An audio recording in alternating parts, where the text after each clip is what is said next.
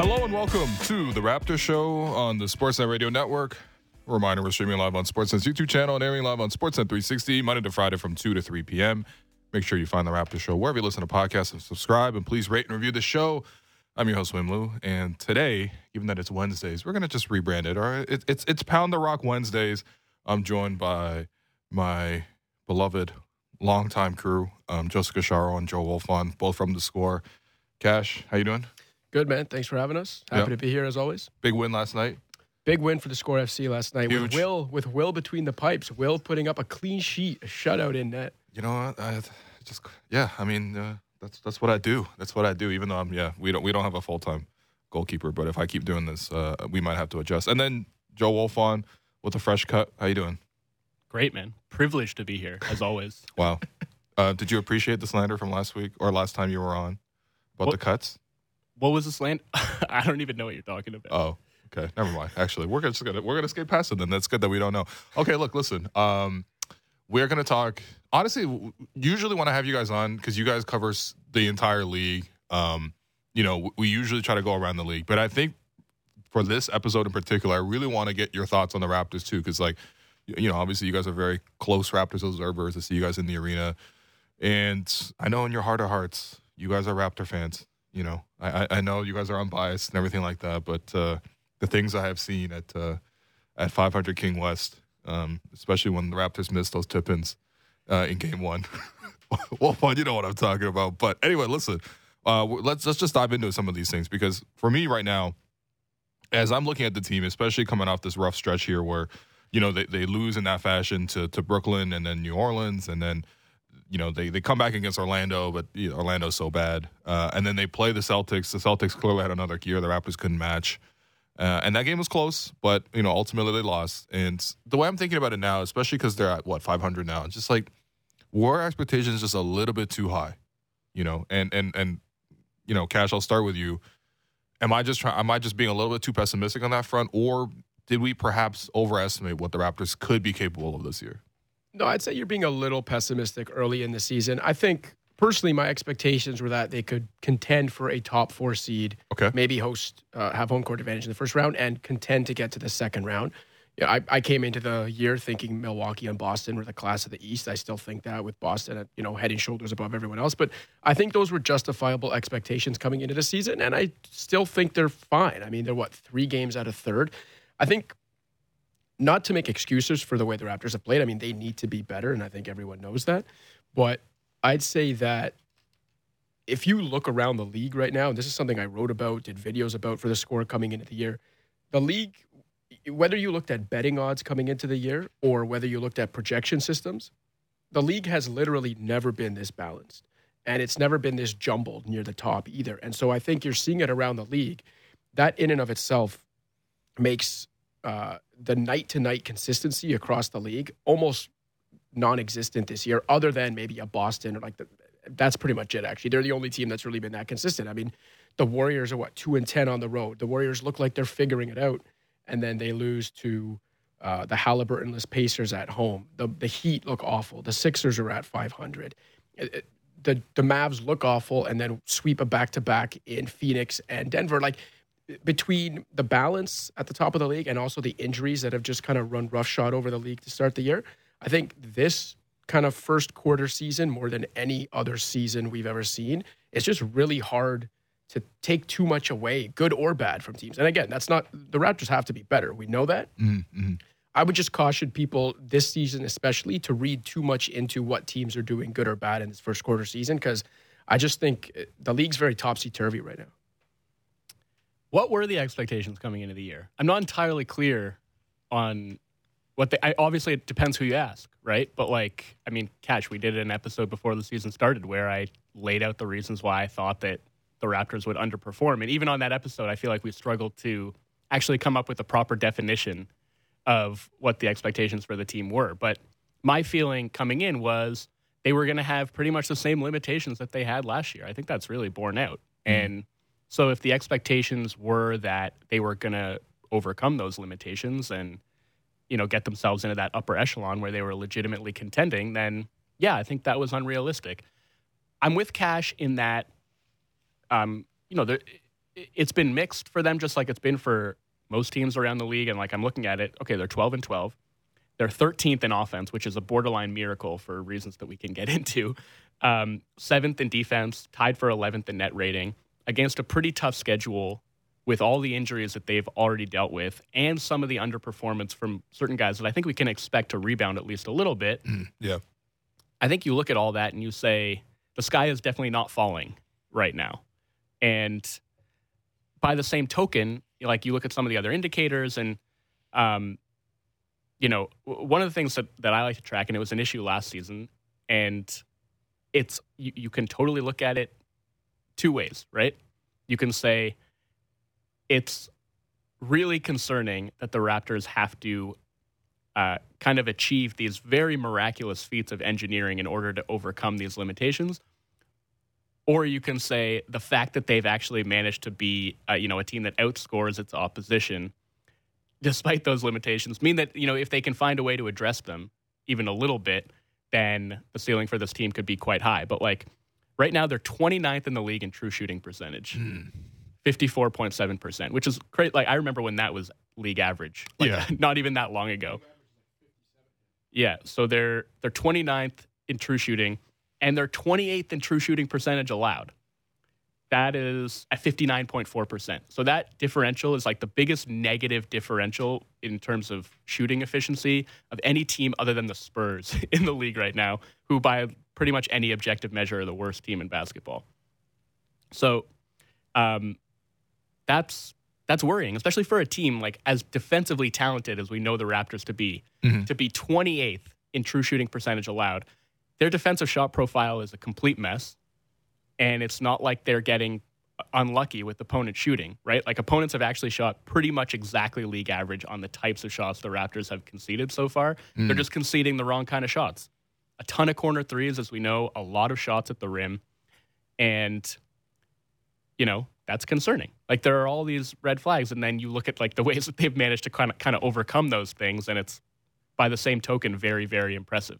Like the biggest way they've managed to do that is just by winning the possession battle to an absurd degree, to an even greater degree than they did last year, which was already absurd. Yep. So, yeah, I mean, you can always look at it one of two ways. You can say, look, their ability to do this, to repeat this, is a really good sign. All they need to do is address these limitations in some form or fashion, and they could really take off. But obviously, addressing those things is a lot easier said than done, and given the roster makeup right now, I think that's going to be kind of hard to do. Well, I mean, that's a really interesting point, right? Because to me, that kind of speaks to an overall organizational philosophy in terms of how they build the team, and also even a coaching philosophy for how they want to approach that team. So when you think about it, does that make sense? Does it feel like it's the best that you're going to get out of this roster, or the most optimal way you're going to play with this roster to, be that team that obviously gets you 10 extra shots a game, but the penalty of that is that you don't shoot well and your opponents shoot really well? I mean, given the roster makeup right now, I feel like it's kind of hard to argue. Like I have felt at various points that they could stand to scale back the aggressiveness on defense a little bit. You're even hearing Nick get questioned about it pre-games, because it was like before the Celtics game. The reporters were asking Nick, like, hey, what makes the Celtics so good at defense, Nick? And he's like, well, they switch a lot. They do play a lot of good one-on-one coverage. And he's like, do you think you can do that? Like, it was literally like that. Well, but it's funny to look at the Celtics as a counterpoint, right? Because they force no turnovers. They're dead last in the league in opponent turnover rate, right? So no, they just play you straight up. They switch everything, but mostly everything, but they just play you straight up. They keep the ball in front. Yeah. Right? Like they don't. It's like the Clippers model, too. And who's a good candidate who you'd wish you had on your team to be able to play straight up on defense? OG Anunoby. Yeah, but the Raptors have a guy in that game against the Celtics. Straight up. In that game against the Celtics, they let him do it way more than they've done at various points this season, right? Like they did not show nearly as much help, specifically for OG's assignments. I feel like, and as they usually do. Yeah, Tatum and Brown, I think both had 20+ shots, which is not usually what you would see. And I honestly think the defense as a whole, like there was some crazy Celtic shot making. There were definitely some breakdowns, especially in that third quarter. But on the whole, I thought that was a pretty damn good defensive game that the Raptors played against the best offense in basketball maybe ever. Like, I think there are ways that they could stand to scale it back. But I don't know, like in terms of a broader basketball philosophy, I don't know if Nick can stomach that. And then you get into the like rim protection by committee that they have to do because they're lacking that one overwhelming, 7-foot rim protector. Christian Koloko is not that guy yet. So that is what opens them up to those kind of kickouts and corner threes, like the amount of help they have to send to the middle of the floor. And it's not working right now. Like their opponents are shooting 70% at the rim. And that's basically what they did last year too. So it's something eventually I feel like they're going to have to address. The Dallas game was a perfect example of this kind of, push and pull where early in that game, I know I had tweeted about it too, where like OG was doing a fine job on Luka Doncic, and yet they were still sending so many extra bodies at him. And it was resulting in a lot of open Mavs threes, mostly from the corners. And that's how Dallas got out to that, whatever it was, like 15-point lead, like 4 minutes into the game, whatever it was. Yeah. But lo and behold, by the end of the game, it had worked. The Raptors end up winning. The Raptors bet on the fact that those guys were not going to beat them if they didn't allow Luka Doncic to beat them, and it worked. But as much as I agree with it here and there, it's like, how often can you really bank on that, right? And again, I think when you've got the luxury of an OG Anunoby, you have to let him loose defensively in those matchups. And it doesn't mean there's not going to be help at all, but I just think they can be a lot more selective and disciplined with that help so that, okay, fine, a Nick Nurse defense is going to give up a lot of corner threes because of that, aggression and over-helping on defense, but I don't think it has to be to this degree. I think there's a middle ground somewhere that they have to find. And it's also about mixing it up. And, that can be a tough scheme to play against, just with, constantly seeing all the extra bodies, constantly facing ball pressure, the way that the Raptors can rotate and close space. It can be a lot to deal with, but that can also be easy to scheme around if you know that it's coming. And if you do deploy it a little bit more selectively, then I feel like it's actually going to be that much more effective when you do deploy it because they're not going to see it coming. It's going to throw an offense out of sorts rather than an offense that comes into a game 100% prepared to face exactly that coverage. Well, I mean, I think that was one of those signatures of Nick's, especially when you think of that year where he won Coach of the Year, right, when the Raptors trying to defend the title. So much of it was about that creativity on defense, just like he showed during, obviously, that championship season as well. But that next season, it was so much wow, I can't believe they held Dame to single digits. And then Kawhi had 9 turnovers. And then, fronting Harden at half court. Fronting Harden at half court and LeBron. And they had all these innovative, Joel Embiid scored 0 points, although that was, that was a bit strange actually. But that was his signature, was that creativity that that caught teams by, surprise. And now you consistently see stars being oh, I know what's going to happen when I go to Toronto. And to Nick's credit, he did scale it back against the Celtics because, as he explained post-game, he's they have a lot of shooters who in the corners are 65% true shooting. So I'm not going to leave the corner shooters. Also, the Celtics shooting to start this season, don't get me wrong, I know they're good. They are the best team in basketball right now, but some of this is not going to hold up over the course of the year. Their jump shooting numbers across the board, top to bottom in that roster, are insane right now. That is just not sustainable. They got 9 guys in their rotation above 60% in true. Yeah, it's insane. The Raptors have 0.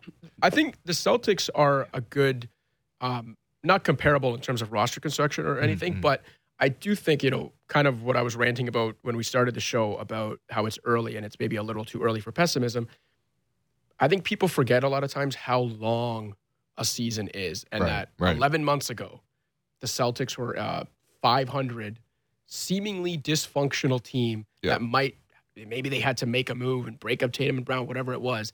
And then a few months later, they were in the finals, and now we're talking about them as a juggernaut. And that entire, turnaround happened in less than a year with very minimal roster changes made. So not that I'm saying that's the Raptors' future over the next calendar year, but it is a reminder to people that it's still early. It's December, and I don't think we really have a gauge on what this team or a lot of the teams around the league are yet. No, that's fair. I think that's a good perspective. Well, listen, I think to the topic of expectations, right? The reason I wanted to ask this, because for me, it was my reasoning for why the Raptors were going to be taking the next step from 48 wins last season to maybe 50, maybe a little bit above 50, not high 50s, but low 50s, was that, number one, it was a young roster. You expected some natural growth with the squad, that, certain guys on the team would take a step forward, right? You would expected better health, which I don't think has really happened yet, but, at least at that time, I was thinking, well, some of these things were not repeatable issues. So hopefully better health. I think I specifically was thinking about Fred. And to be honest, Fred's health has not ever really looked the same. So I was definitely wrong on that. And then I just thought about the fact that they had a lot of games where it felt like it was inexperienced. A lot of like under 500 teams they just weren't taken care of. I think they're actually done better on that front this season. But those are my 3 reasons for like why they would just win like a couple more games. And, right now, obviously they're not at that pace, but they could eventually get there. I think the biggest thing to me, though, is like the players taking a step forward this season. Have you seen that from certain guys on this roster or not? Because, there was a pretty young team and they had gone off to a pretty good start. Naturally, you expect that young team to continue improving, but I don't know. When I'm looking at the young guys on the roster, I'm not seeing that many tangible differences from last year. Pascal and OG obviously have had great starts to the year. I don't think you can ask for much more from them. Sure, yeah. But then I guess if the true blue young guys, if you want to call them that, like Scotty has had an uneven start, which isn't, dissimilar to a lot of the other sophomores in the league. And then Precious didn't get off to the start anyone envisioned for him and then got hurt. So I think Scotty and Precious are what probably a lot of fans would say have been some of the early season disappointments. But at the same time, it's been offset by how good Pascal and OG have been. I mean, Wolfond, you can jump in here too, but I'd say for me, the biggest, I don't know if it's disappointment or just letdown, but a lot of it's just shooting is Gary and Fred. And Fred most of all, whether it's a back issue that he dealt with early in the season, then he was sick, or maybe it's just, you're going to wait for regression to the mean. And over the course of the season, Fred will start shooting it again, like I think he will. Same with Gary. But, I don't think anyone would consider those guys necessarily young up-and-comers. Well, Gary more so, is still a young player that has room to grow. But with Fred, it's not that anyone was expecting like a breakout. He's already had that. He was an all-star.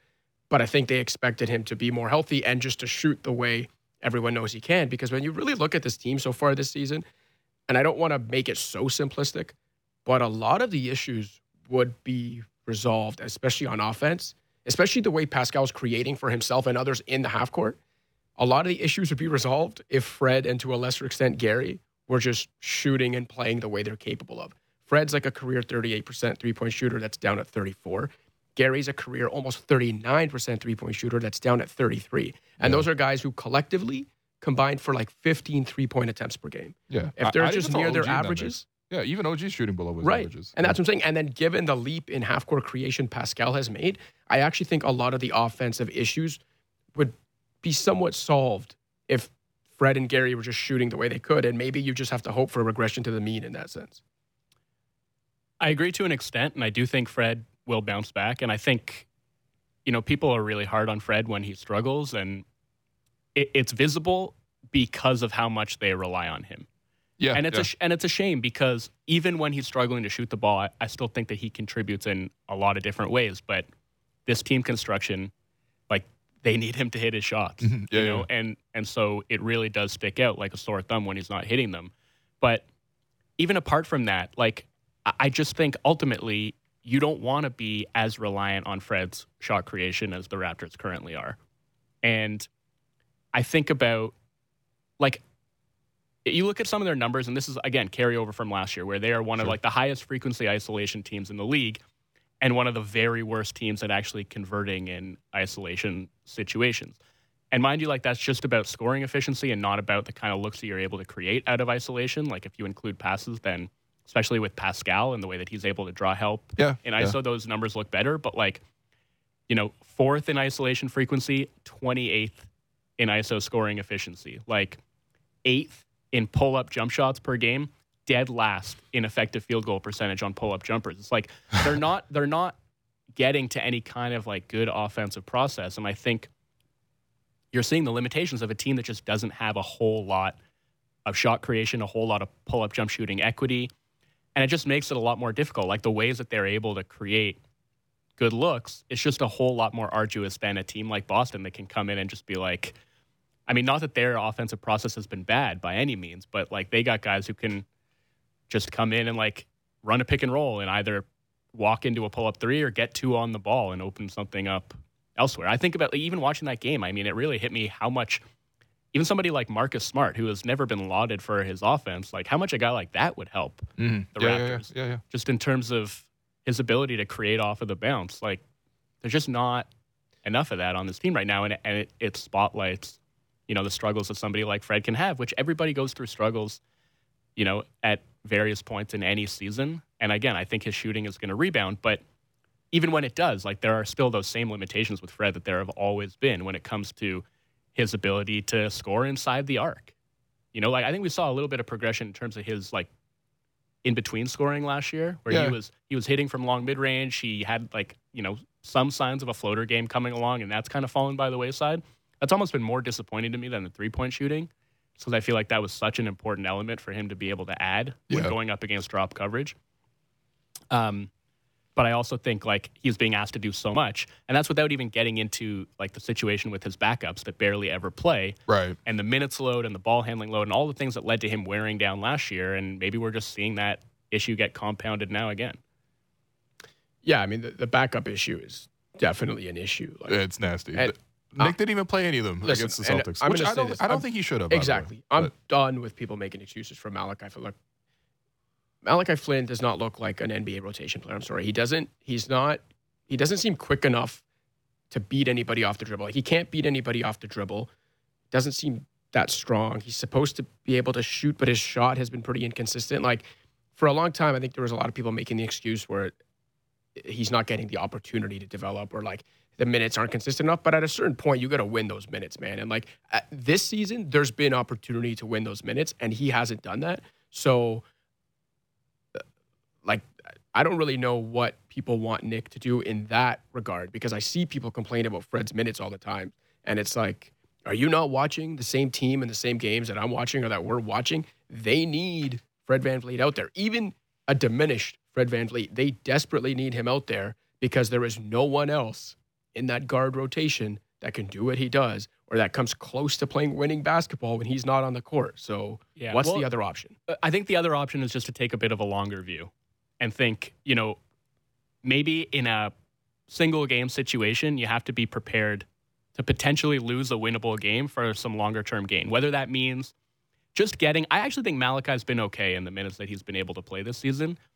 But I think it's got to be really hard for him to build up any kind of confidence or rhythm when he'll go from having, a pretty strong game, getting, 20, 25 minutes, to getting DNP 3 games in a row, And I think giving him a little bit longer leash and being willing to potentially swallow some short-term pain, especially because I don't think, like, I know the Raptors have ambitions and they want to show progression and get better, but I don't think, as they're currently constructed, they have realistic ambitions of, like, contending for a championship, right? So I think, like, they should be willing to see what they have, see what they can get from Malachi if they give him a little bit more rope. Like, same with Delano, right? Like, and I think there's a scenario in which that actually allows you to get more out of Fred in the hopefully scaled down minutes that he's on the floor.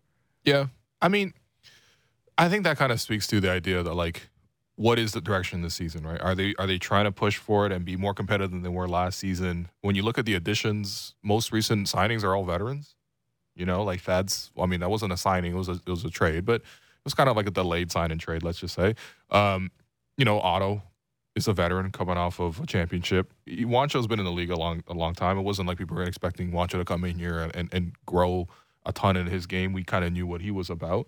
And, again, when you think about the franchise, they're really always talking about winning, but they're also talking about development. Now, I think you could kind of do both at the same time, but sometimes you get into that Celtics game, you're like, well, we just want to win. Like, we just had a team meeting, right? We want to give them our best shot. Our best shot includes putting our best players on the floor, which means none of the young guys play. But, yeah, to your point, like, none of the young guys really have played. And that's the thing for me that's been disappointing to the first, like, quarter of the season. It's just like, I wanted to see more growth from guys. And I needed to see key growth from Scotty, from Precious, to a lesser degree, Delano. I thought Delano had a really nice summer.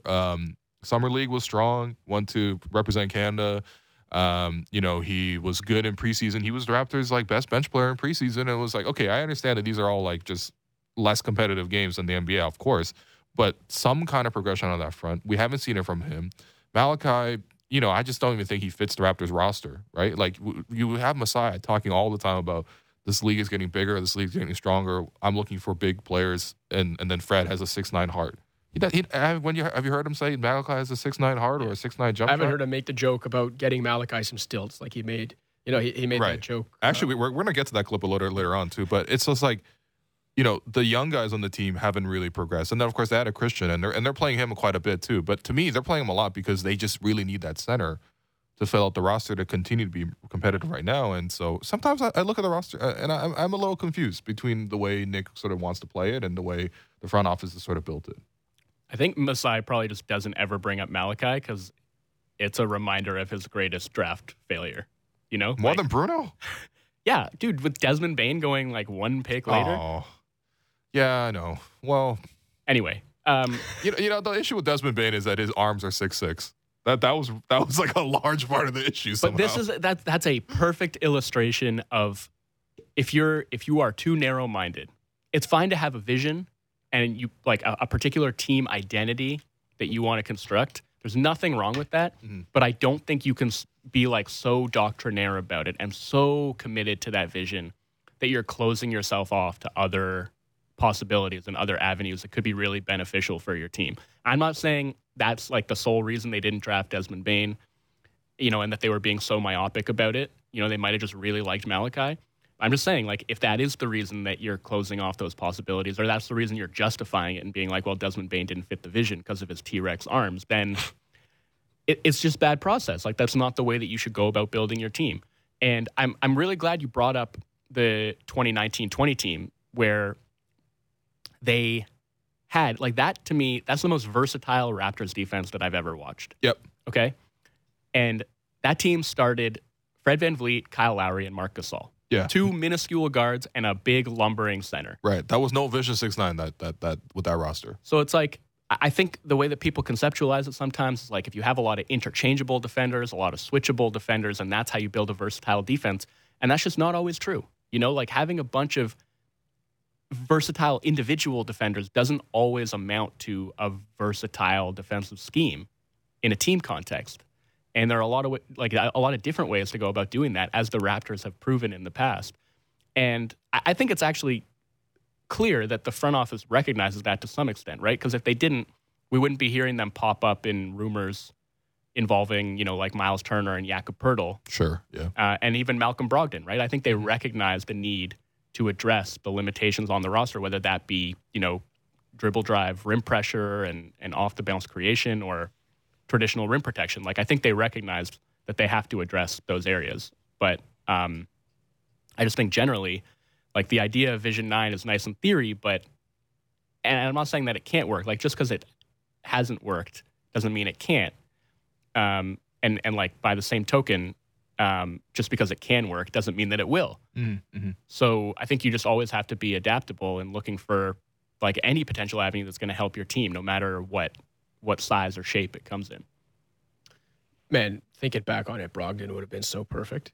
I've said that, man. Like, yeah, I was really like nice. Hearing that, I was disconsolate, man, because he would have been an absolutely perfect addition for this team. He would have given them everything that they really need. And I mean, like, Nick, and the fact it was the Celtics of all teams too. But he was right though. He was like, yeah, I'm trying to go to the best contending situation, and clearly Boston's ahead of had higher ambitions, man. His rim pressure, at least with him, I understand. His combination of like rim pressure, shooting, and that kind of like floor general veteran know-how that could have helped Fred would have just been like chef's kiss. They could have played together in the backcourt, because I thought the Raptors have always looked really good in recent years of just like having two guys who can play a point guard style of play. You divide the court on both sides. There's a lot of like continuity of that, obviously, with Fred and Kyle, with Kyle and DeMar over the years, and it just you haven't been able to see that. I guess right now it's technically Pascal and Fred, but it's not nearly the same. It's totally different. Like, Pascal was trying to set up in the post. He's not trying to like break down the defense off a screen and stuff like that.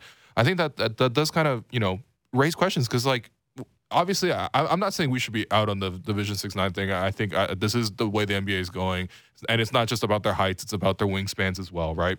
But to me, it's like, now that we've seen this experiment for a year and a half now, like, what are some of the lessons here in terms of just like, how do you complement that kind of specific roster build? And I think that what you keep coming back to is just, you need consistent three-point shooting, right? Because usually the 6'9" players are not the ones that are consistently delivering three-point shooting for you, especially not on the Raptors.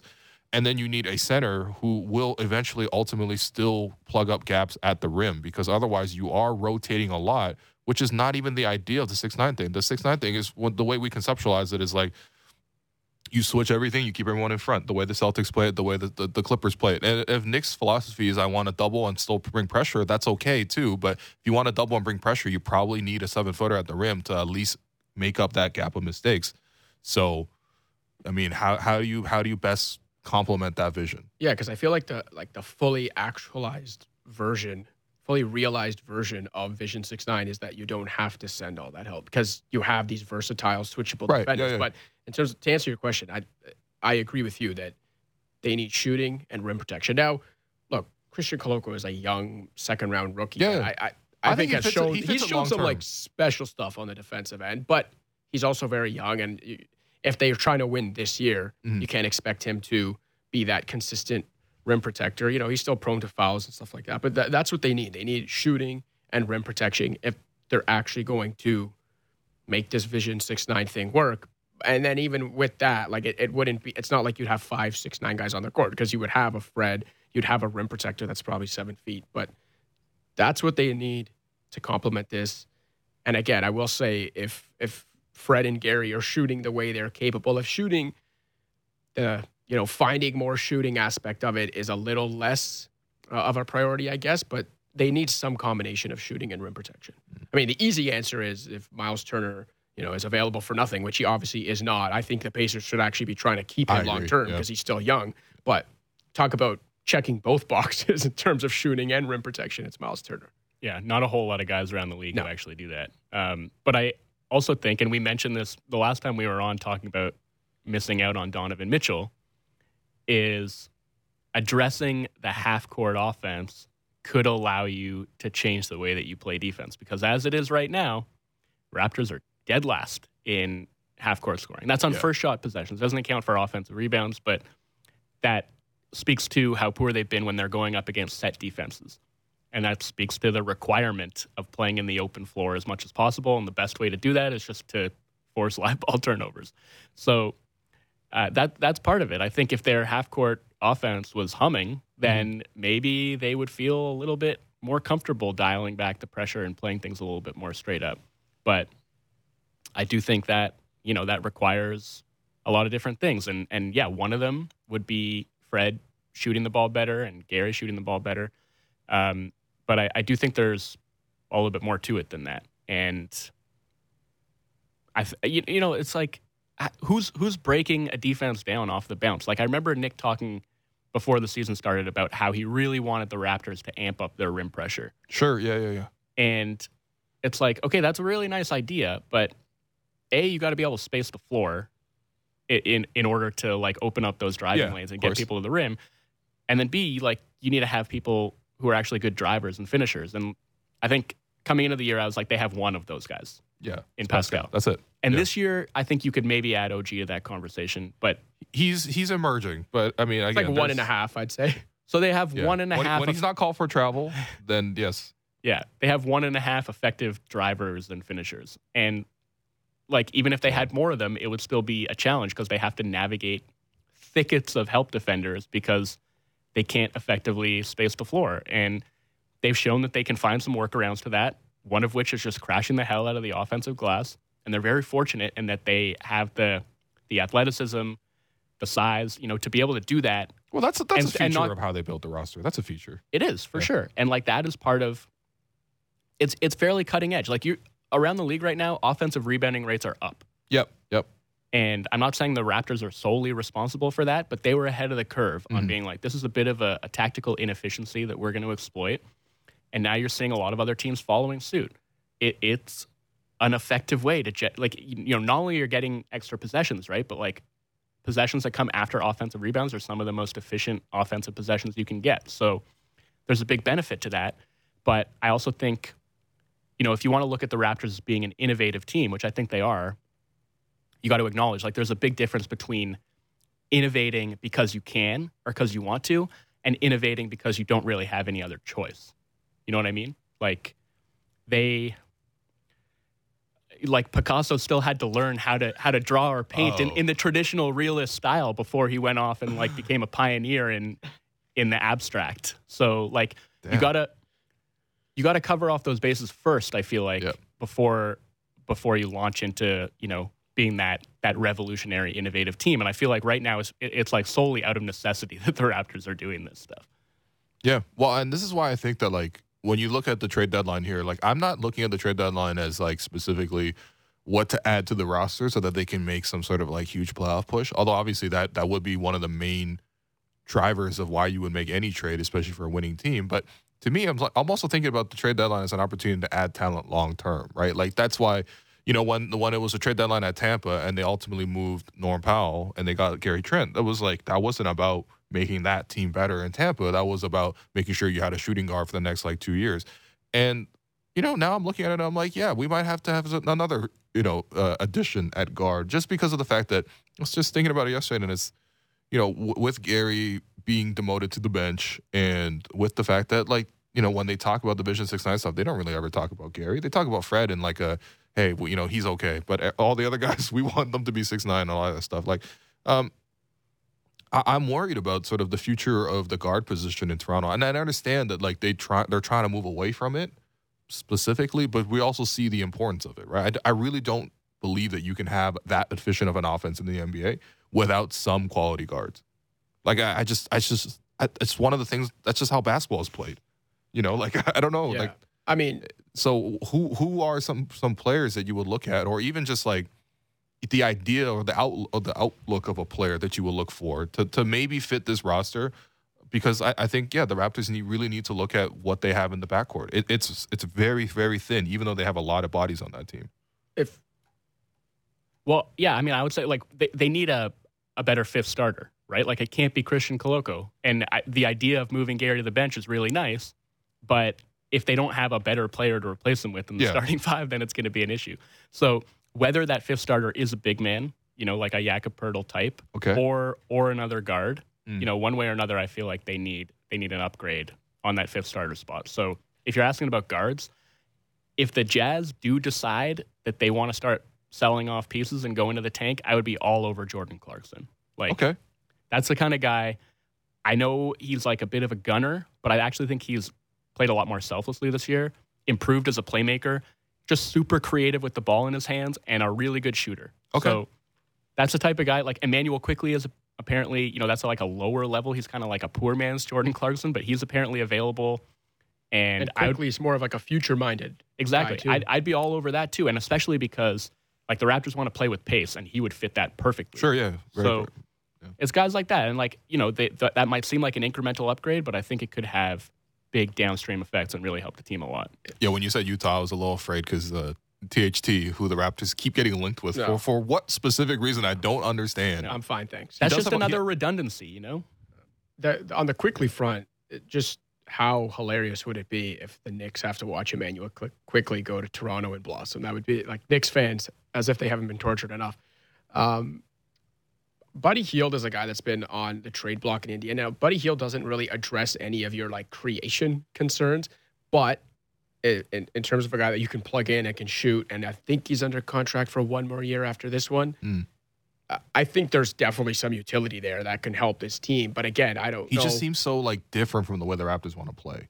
But again, that maybe that's the point. But that's what I'm saying. If you're looking for a guy, I also see it as beggars can't be choosers, right? It depends on what they're trying to address. If they're trying to win in the next year and a half, and I'm not even talking about championship, I just mean if they're still trying to be a very competitive team that can maybe make some noise in the playoffs. I think beggars can't be choosers, and they're going to have to.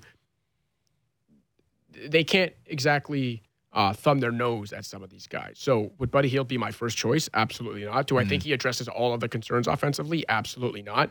But again, depending on what the price is, if you can plug a guy like that who is an elite shooter, this isn't just a good shooter. That's an absolutely elite shooter that you can plug in that can definitely juice the offense. Yeah. And create space for other guys simply just by standing on the court. Right. Those are the kind of guys that maybe don't seem like the sexiest names, but they could actually really help this team. And I think the Raptors have to be open-minded to players like that. Yeah, depending on the price. Well, I mean, yeah, exactly, of course, and that's the thing too. Is just like I'm even for the Raptors, I just want some decent guards in the pipeline, right? Like I think we're seeing Fred, and hopefully he can bounce back to where he was before. That would help this problem tremendously.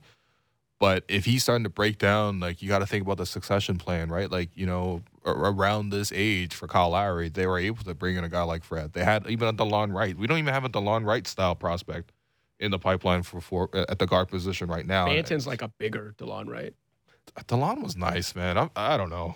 I think DeLon just had like a more polish and finesse to his game. I mean, he came in way older as a prospect. I think he was like 24 or maybe 23 he just had a different path to the league as Delano has. But anyway, look, we run out of time, unfortunately. This is it's a great combo. We're just going to have to keep having you guys back. So more Make or Miss Wednesdays to come. But for now, I'm going to take a break. I'm your host, Will Lou. You're listening to The Raptor Show on the Sportsnet Radio Network. Have you checked out BetRivers yet? Download the BetRivers online casino and sportsbook app today. Get in the action this basketball season with thousands of betting options. Plus, don't forget about BetRivers Sportsbook award-winning customer service. It's a whole new game with BetRivers online casino and sportsbook. Must be 18 plus. Available in Ontario only. Please play responsibly. If you have questions or concerns about your gambling or someone close to you, please contact Connect Ontario at 1-866-531-2600 to speak to an advisor free of charge. Discussing the biggest stories that matter to Toronto sports fans. The Fan Morning Show with Ailish Forfar and Justin Cuthbert. Subscribe and download the show on Apple, Spotify, or wherever you get your podcasts.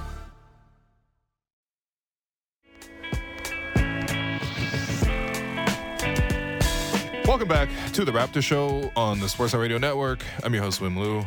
Big thank you to both Joseph Casciaro and Joe Wolfond of The Score for coming in and talking Raptors. It's just a great discussion each time.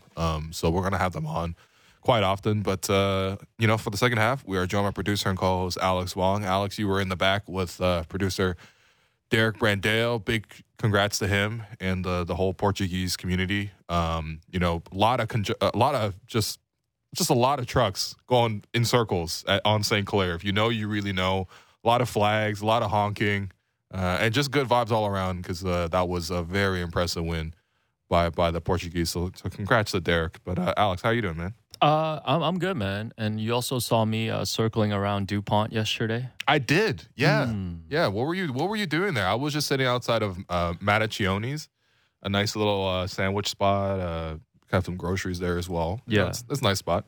But then I was just, because again, you're never in that neighborhood. So I'm just like looking across the street and I see you in that like unmistakable Atlanta 1996 Olympic bag that you love wearing. Oh, right. And I was going to yell out at you, but you had your headphones in.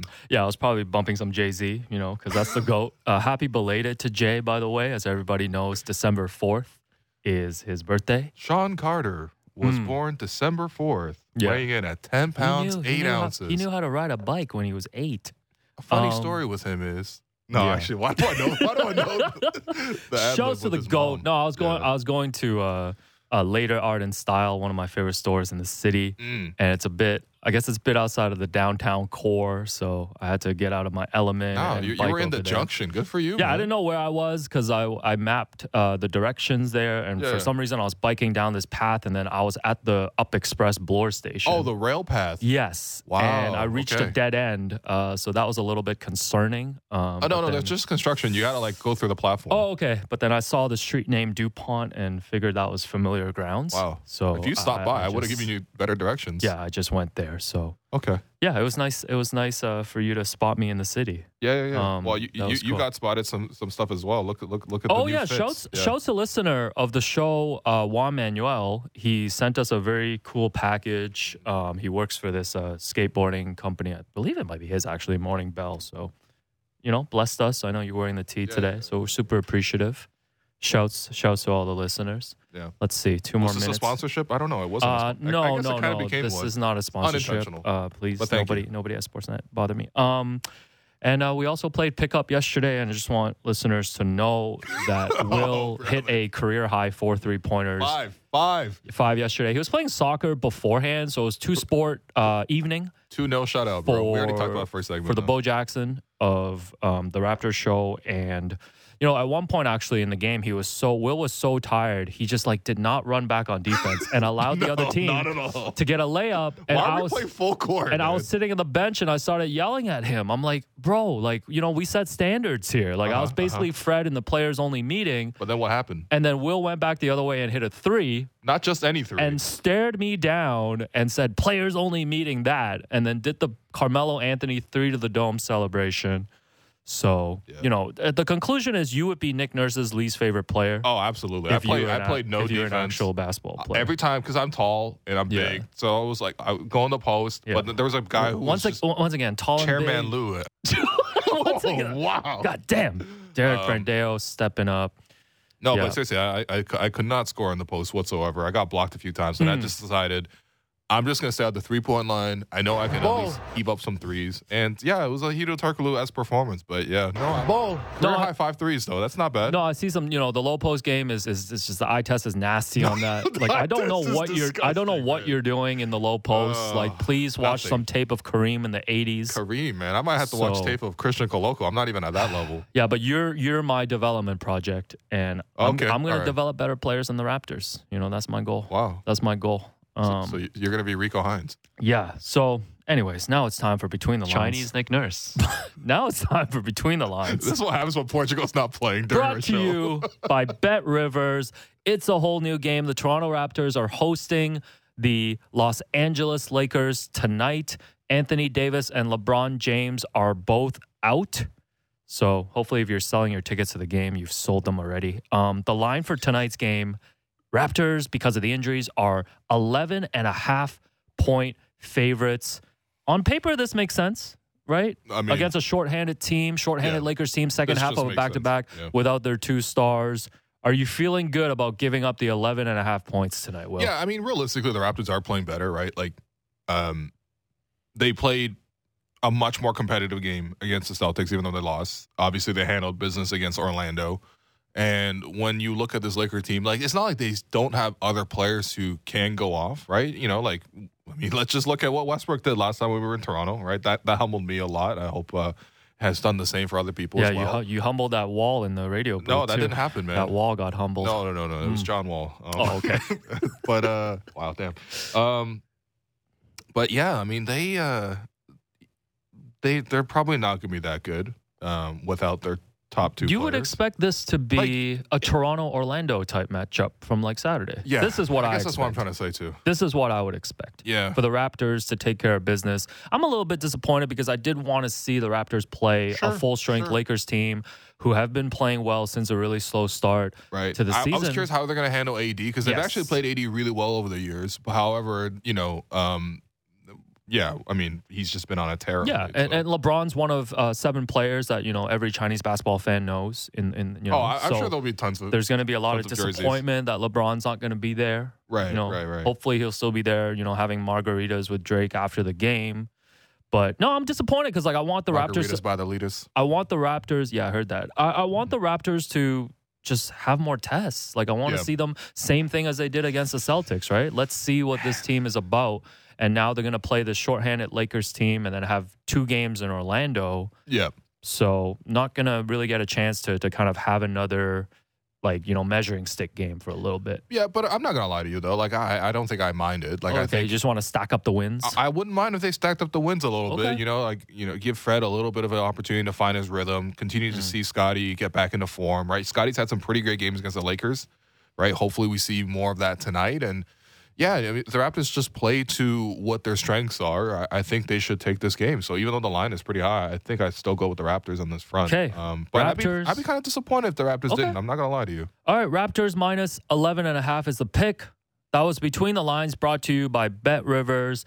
It's a whole new game. Even though AD and LeBron are not going to be there tonight, we have a 6 p.m. appointment to check out the Chung Chung hot dog spot. In the arena. Honestly, this is my Super Bowl. The difference in ball talk between Cash and Wolfond and then you coming in here for 10 minutes, It's different, man. Yeah, you're right. We have an appointment to eat hot dogs before the game. I was looking at you from behind the screen, behind the scenes during the first half, and I was like, man, Will's really got to be a chameleon on this show, man. Oh, He got to get in his hooper bag, and then he got to get into his banter bag too, man. No, I got to be a chameleon to be riding with you on this show. Ooh, so tomorrow, I'll be here. We're gonna recap the Lakers-Raptors game. We're gonna recap the Chung Chung hot dogs. And then Faisal Kamisa, because there's no World Cup games tomorrow, is going to come join us for a make or miss segment. And that's it. Yeah, you heard of the Chungking Express. You're about to see the Chung Chung Express tomorrow on this show. But anyway, that does it for us today. Truth. I'm your host, Wolu, and you've been listening to The Raptors Show on the Sportsnet Radio Network. Make sure you find The Raptors Show wherever you listen to podcasts and subscribe, and please rate and review the show. Thanks again to my producer and co-host, Alex Wong. Thanks to Cash and Wolfond. Thanks to our board producer, Derek Brandale, and Frank Baraska for helping us with the YouTube stream. We'll talk to you tomorrow.